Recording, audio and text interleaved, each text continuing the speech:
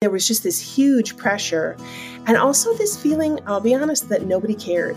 I felt like I accomplished something special, and I also felt like I couldn't buy attention.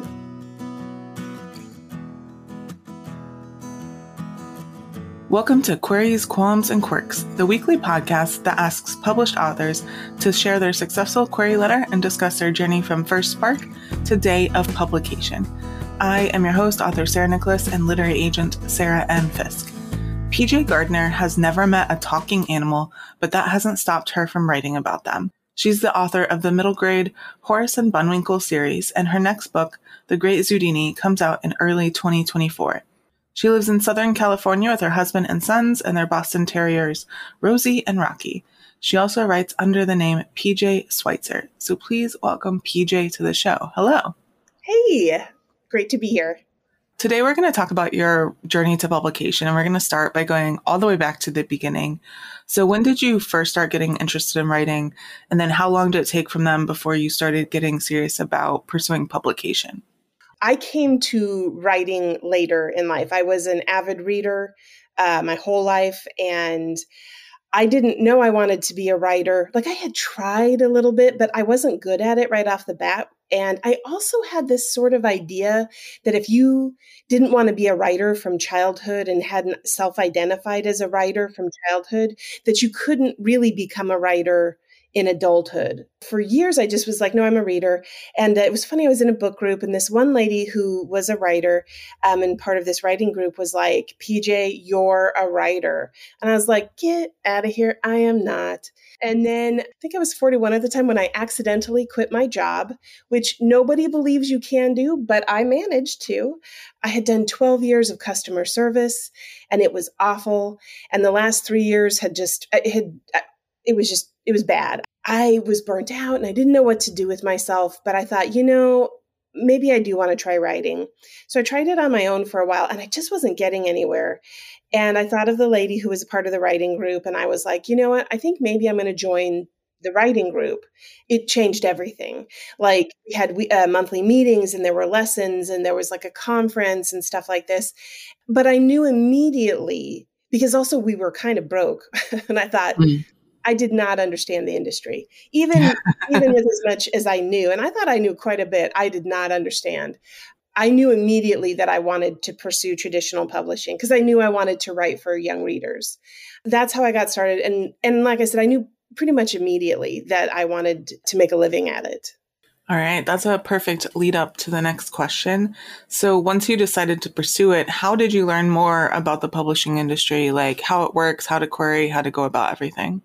Before I was a mom, before I did customer service for a pool company, before I was a writer, I went to graduate school to study art history. So I learned how to research. And there's this fabulous thing called Google. I really do, once again, have to give credit, though, to the writing group I was a part of.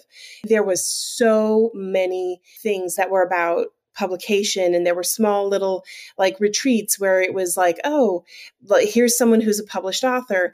And in fact, actually, it was April Lynn Pike came and spoke, and she was brutal. And in fact, everyone in the room was like all the people who were like thinking of indie publishing were like, oh, for sure, I'm indie now. And everybody who was thinking of traditionally publishing was like in tears. I was energized because I was like, I like information like that. And it hit me at the right time. I think maybe if I'd been in a different headspace, that would have been devastating. But I was in the right place to hear that it was going to be hard. And then I did a ton of Google. And I went to conferences that were like affordable and close to me where I could, learn. So I started in 2015. So it was before Manuscript Wishlist and that. And I was able to find great resources even back then. I'm the queen of spreadsheets. So I was like, I will create a, agent spreadsheet. You want to hear what I did? I'm so old school because I'm so old. I checked out from the library the Guide to Literary Agents. And then I went to the back to see who represented middle grade. With my phone, I took photos of the list in the back, and then I created a spreadsheet. And I listed every single agency, and then I went to every agency's website and looked at every agent on their website to see who would be a fit.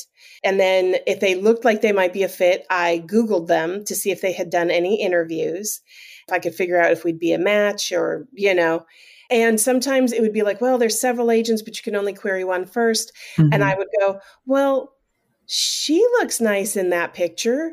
Or he seems like he would be, and I was like, I have no idea what I'm doing. It was actually Horace and Bunwinkle, but it was the original incarnation in which it was about grief. Horace's human had died. His dad had died. And so it was about grief. And then there was a mystery. I queried 52 agents and I got only one request for a full, and it was a pass. I was really heartbroken because I was so certain this was the book, And so I set it aside with a heavy heart and I started something different, which was, entirely different. It was a very dark contemporary YA. It could not have been more different. That was the second book I wrote, and it was the second one I queried, and it is the one where I found an agent. All right. Then what happened? Can you break down for us your journey from then to signing your first book contract? So I wrote this book that was deeply personal, very dark, but I thought beautifully written. And I started to, I wrote it and I queried it, and I wasn't getting a lot of love on it. It was very dark. I did get one person who was kind of like, okay, these are the things I'm looking for. If you're interested, you could rework it and get it back to me. And I was like, by God, I will do this. So in like 2 months, I reworked it and I did all this and I sent it. And ultimately that agent passed on it, which was hard, but she was all of it in the responses was personal. She had clearly read it, but it wasn't what she wanted it to be. Mm-hmm. I didn't know what to do at that point. I was like, I am kind of lost. It was in February, I want to say. They don't do this anymore, but it was a contest called Pitch Madness. It was a Sunday. And I promised myself I wasn't going to go on Twitter because it kept breaking my heart. You always want to be happy for other people's success, but sometimes it's just a reminder of where you're not at. And I thought, don't do it. You're just going to feel bad. So of course I went on to Twitter. Of course, I ignored my inner voice and did that. And I happened to see that the entry period for Pitch Madness was then. You had till midnight. And it was like 9:00 at night or something. I said to my husband, I was like, I don't know, what do you think? And he's like, do you have anything to lose? And I was like, excellent point, sir. You needed like a 15-word or 30-word blurb, and then the first 250 words. So I did it. Then I was like, yeah, right. You're never going to hear. And then a week later, I think they announced it or something. It was like the longest week. And I was so, I was like, it's not going to happen. And then it did. I was selected. I think they had something like 1,100 entries, and I was one of 70 that was selected.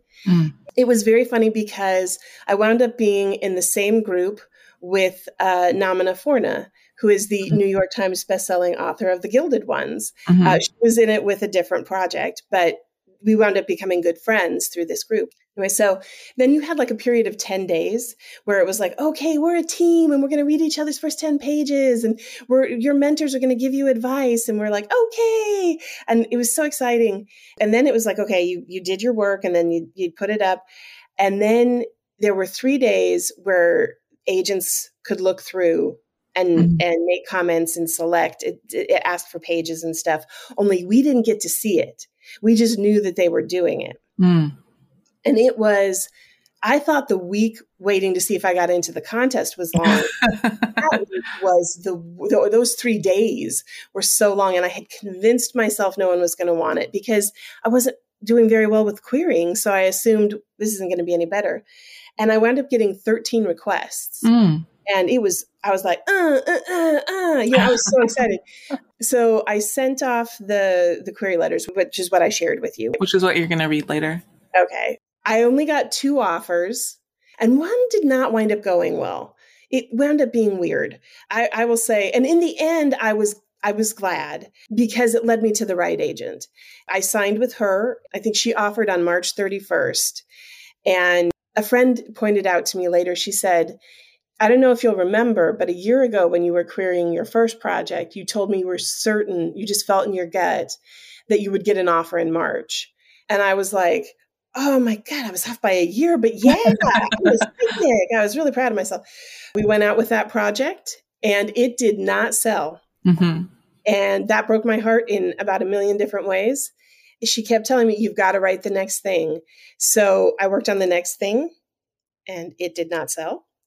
And then I thought, you know what? I've got a great idea for a picture book, and it did not sell. Then I went back to Horace and Bullwinkle. I was desperate. Like after 3 projects that didn't sell, I was like, I don't know, something's wrong. I was like, maybe I really am a fraud. Mm-hmm. And so I sent her that messy version of Horace and Bullwinkle. And she was like, PJ, I love these characters. Now you just need a plot. And it got hurt a little, but ultimately she was right. And I went back and I actually was able to rewrite that book fairly quickly. It was hard, I think, to rewrite Horace because his whole character had been rooted in grief. So now I had to find a new core to his personality. But once I did that, it was a blast. I wrote it, and then I think we had an offer on it within 3 weeks. Mm. It just so happened, I think, that not usually do I have luck. I don't have bad luck either. I'm the sort of person that has no luck. I've literally gone to Vegas and played craps where I've rolled 7 times in a row and did nothing for anybody. I tell people, I'm like, I don't have bad luck. I just don't have any luck. Mm. But this was a time where I think luck I did, where timing was on my side. It was right around the time of the Kavanaugh hearings, and everything was very tumultuous. And I think the book wound up being like that lighthearted thing that you needed to distract you from what was going on. And I wound up with 3 offers on it. We sold it to Kristen Renz at Balzer and Bray. Nice. It is time for the first cue of the podcast. Can you read your query letter for us? Just a quick content warning for self-harm. If you want to skip that, please fast forward 1 minute and 20 seconds. Dear Ms. So-and-so, per your request on Pitch Madness, I'm submitting my young adult contemporary novel, The Cold Place, for your consideration. It is complete at 65,000 words. 15-year-old Sam Guerrero has a secret, a hollow spot inside himself he calls the cold place. He'll do anything to himself to get there, break his bones, cut his flesh, anything. He's safe in the cold place, safe from his abusive family, safe from the memories of a deadly fire that sent him to a mental hospital, safe from life. Then he meets Roberta, Doc Holliday, a seasoned therapist who challenges his idea of safety and shows him a path to healing. Now, Sam must choose, hide in icy numbness and remain institutionalized forever, or allow himself to thaw and invest in his life. But that means facing the fire and the accusation of arson that sent him to a secured facility in the first place. The Cold Place follows in the tradition of Girl in Pieces by Kathleen Glasgow and Impulse by Ellen Hopkins. I'm a member of SCBWI and American Night Writers Association. Thank you. I look forward to hearing from you soon. Sincerely, PJ Schweitzer. All right. Thank you for sharing. How has your experience been since signing that first contract? Especially let us know if there were any surprises along the way. It was so thrilling. In fact, when my agent called to tell me about the offer, I think I immediately burst into tears and said, oh, thank Jesus, because I had begun to feel like a fool. We were broke, and I can't tell you how broke. And I kept thinking, this is dumb. You need to get a job. And I felt like I needed to stay the course, and I did.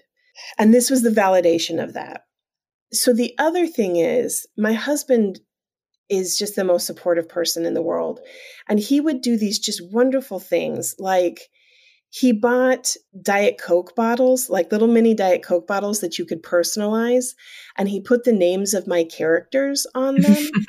When we sold Horace and Bullwinkle and I signed the contract, we opened up the bottles and toasted with the Diet Coke from them.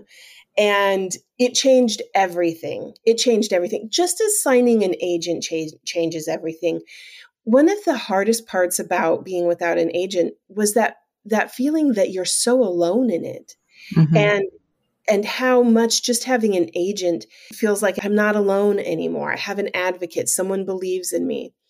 And then selling something, you're like, okay, I'm not a fraud. This wasn't a mistake or foolish. And then getting the 3-book deal was huge. I was so excited. And for what I write, it was also a very good deal. It gave me hope as I had not had before. Mm-hmm. But the frustrating thing is, first of all, it's 2 years. You have nothing else. And if you write middle grade, it's very hard to create a presence with as a middle grade writer, because you don't appeal to your audience directly. Yeah. You're trying to appeal to like the gatekeepers, the teachers, librarians, parents, grandparents, right? Only you don't have a product. You're the product. And then everyone was like, well, you've got to be on Twitter and you've got to be on Instagram and you've got to be on these things. And I was like, to say what? I'm charming, but I don't have that much to say, And then nobody wanted to hear. The other thing is nobody wants to hear what I'm interested in, which is like, I see pictures of animals and I imagine dumb things. Like there was this stupid picture of these like 3 raccoons and they all had their paws out to the side. And I was like, and I posted this one time, I was like, a little known fact, raccoons love jazz hands. And I mean, nobody liked that. I thought it was hilarious. I was like, I don't think I'm built for social media. You know what I mean? Like, I don't think what I do, whatever. And there was this huge feeling of pressure to create an audience, but I didn't have a product. And honestly, I get very frustrated because I feel that like 90% of the advice for for young readers is geared towards YA. I'm like, that's great. That doesn't apply to middle grade. And then the dynamics of YA dictates this stuff. And I'm like, that just doesn't, nobody's talking to middle grade authors about the fact that I'm like, chill out. There's nothing to do to freak out. Like, don't freak out about it. If you're writing like me, animal POV, it's really okay if you don't have a lot to say. And I just feel like I want to give middle grade authors permission to not freak out. You just aren't playing in the same game. So that was frustrating. There was just this huge pressure. And also this feeling, I'll be honest, that nobody cared. I was like, I felt like I accomplished something special. And I also felt like I couldn't buy attention. Mm-hmm. I will be honest, that feeling hasn't necessarily gone away. Yeah. I'm like, I don't write literary. I write for younger middle grade. I write about dogs and pigs solving a mystery on a farm. You know what I mean? Like, I'm like, but I've also, not to toot my own horn, but I've heard from a number of parents who said my reluctant reader loved this book. I just feel like you have to adjust your expectations to your age group, to your genre, and know that it's just going to be different for those groups, and to give yourself permission to not freak out, which is so much easier said than done. I still freak out. So. All right. It is time for our quick round. I call it author DNA. Are you a pantser or a plotter? I'm a plotzer, a little bit of both. Do you tend to be an overwriter or an underwriter? Under. Do you prefer to write in the morning or at night? Morning. When you're starting a new project, do you typically start with character, plot, concept, or something else first? Usually character. Do you prefer coffee or tea? Both. When you're writing, do you prefer silence or some kind of sound? I like noise, but it's got to not have words, or else I start singing. When it comes to the first draft, are you more of a get it down kind of person or a get it right kind of person? I'm a get it right person, and then I have to force myself past that to just get it down. What tools or software do you use to draft? Super old school. I use Microsoft Word, or I handwrite. Do you prefer drafting or revising more? Drafting. Revising's the devil. Do you write in sequential order or do you hop around? Oh, I hop around. And final quick round question. Are you an extrovert or an introvert? I think you could probably tell that I'm an extrovert. All right. Now we're going to talk about the second Q of the podcast. And you mentioned some of them already, but what were some of the qualms or worries that you had on your journey?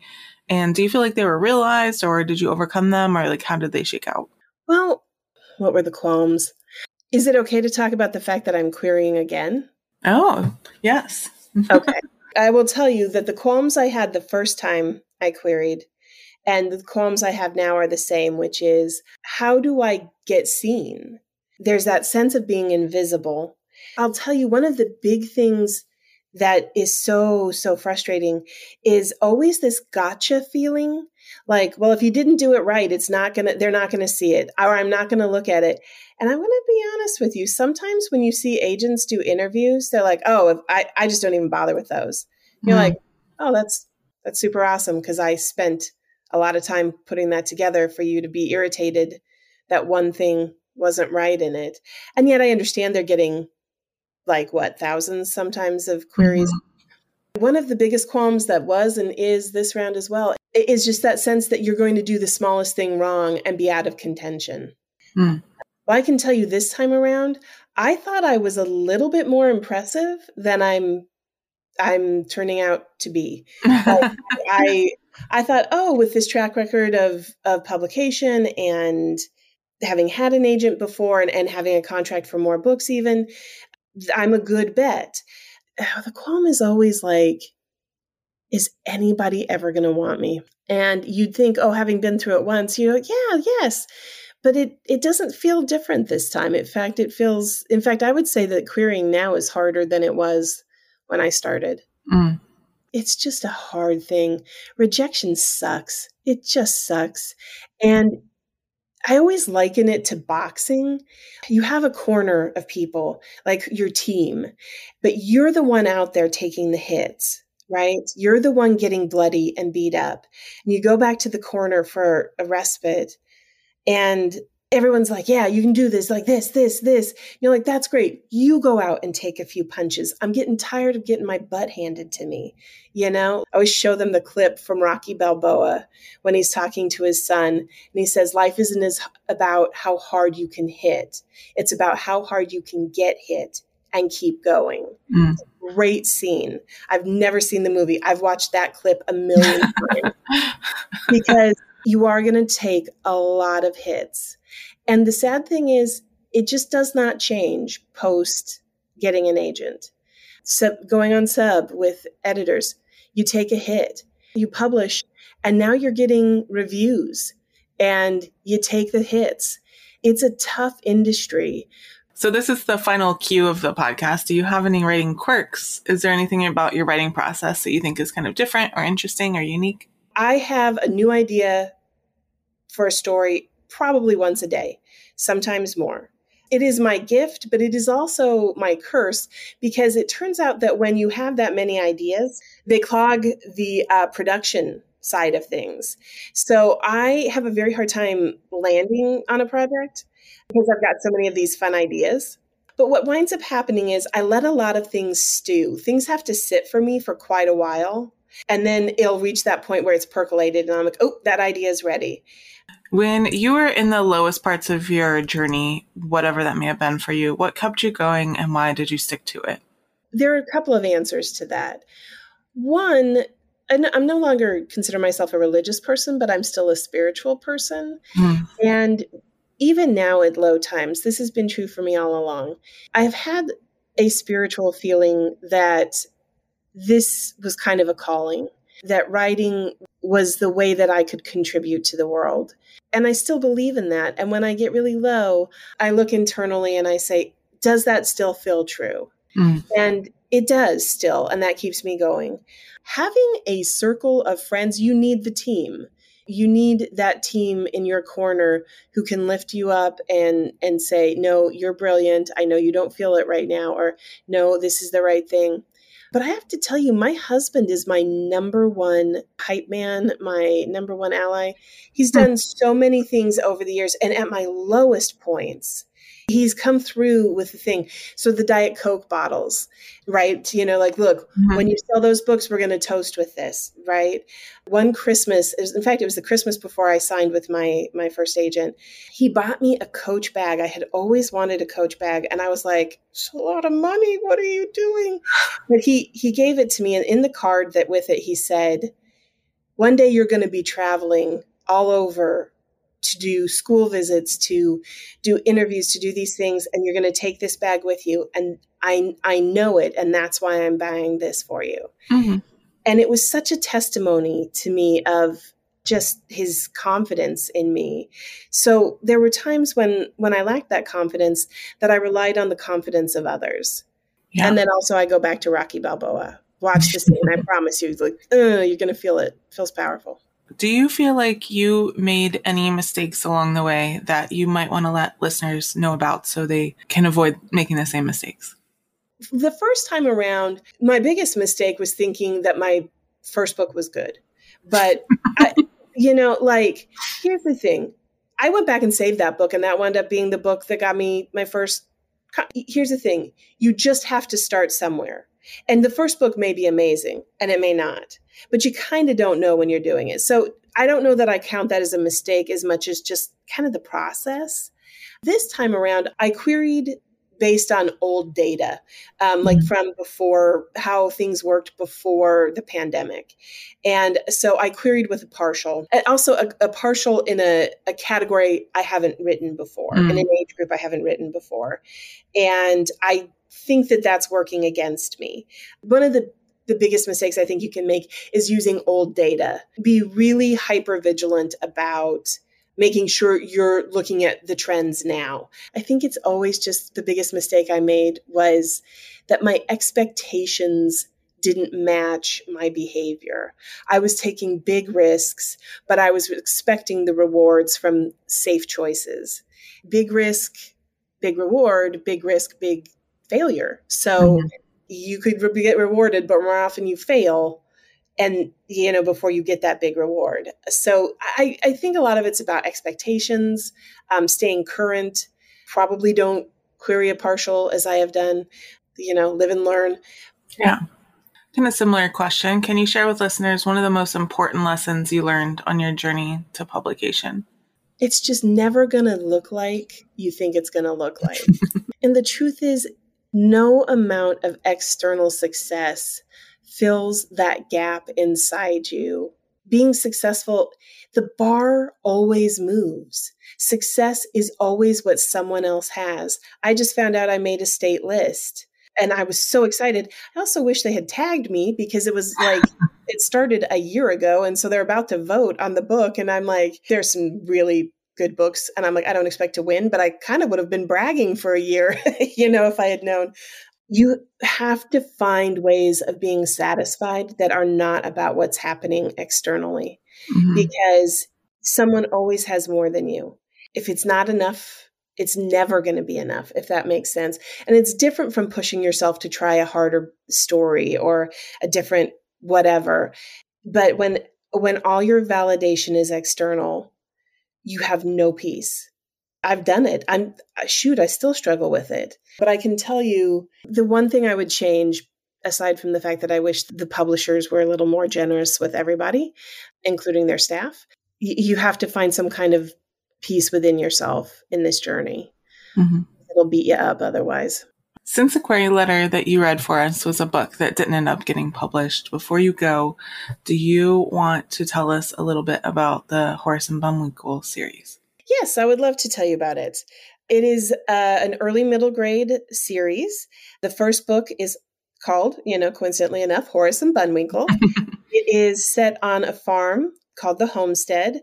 Horace is a dedicated suburbanite, and his human moves him to this basically animal farm in the country, and he just does not like it. In fact, he hates it because the smells and everything. And he's a proud Boston Terrier, and so he believes very deeply in his New England roots. And he looks up to, we often refer to heroes of New England like John F. Kennedy and John Adams and that sort of thing, and he quotes them frequently. And Bullwinkle is a free spirit. She is a Vietnamese potbelly piglet who is eternally a piglet. And I make sure to put at the end of the book that piglets do not stay piglets. Do not buy a piglet. I think it's going to stay small because I do want on any angry letters from parents when, the pig grows up and doesn't fit in your bedroom anymore. She's adventurous, sometimes thoughtless, often thoughtless. They are the perfect odd couple, and they solve mysteries. The first one is about animals that are going missing in the neighborhood. And they watch this TV show about these two animals that investigate mysteries. So they decide to do it themselves. And their catchphrase is, Pet Detectives Investigate. Book 2 features a raccoon falsely accused, and book 3 is at a Renaissance festival. I have to tell you, the raccoon is possibly my favorite character in all of the series, but I'm very proud of book 1. I think the mystery in book 1 stands up against anything out there. So, Well, PJ, thank you for coming on the show and sharing your story with everyone. Oh, you're welcome. This has been wonderful. Thank you for having me. Thank you so much for listening to this episode of Queries, Qualms, and Quirks. You can find the text of PJ's query in the show notes, along with links to find out more about her and her books.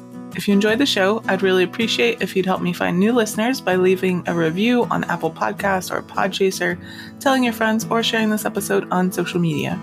If you're interested in supporting the show, go to patreon.com/Sarah Nicholas.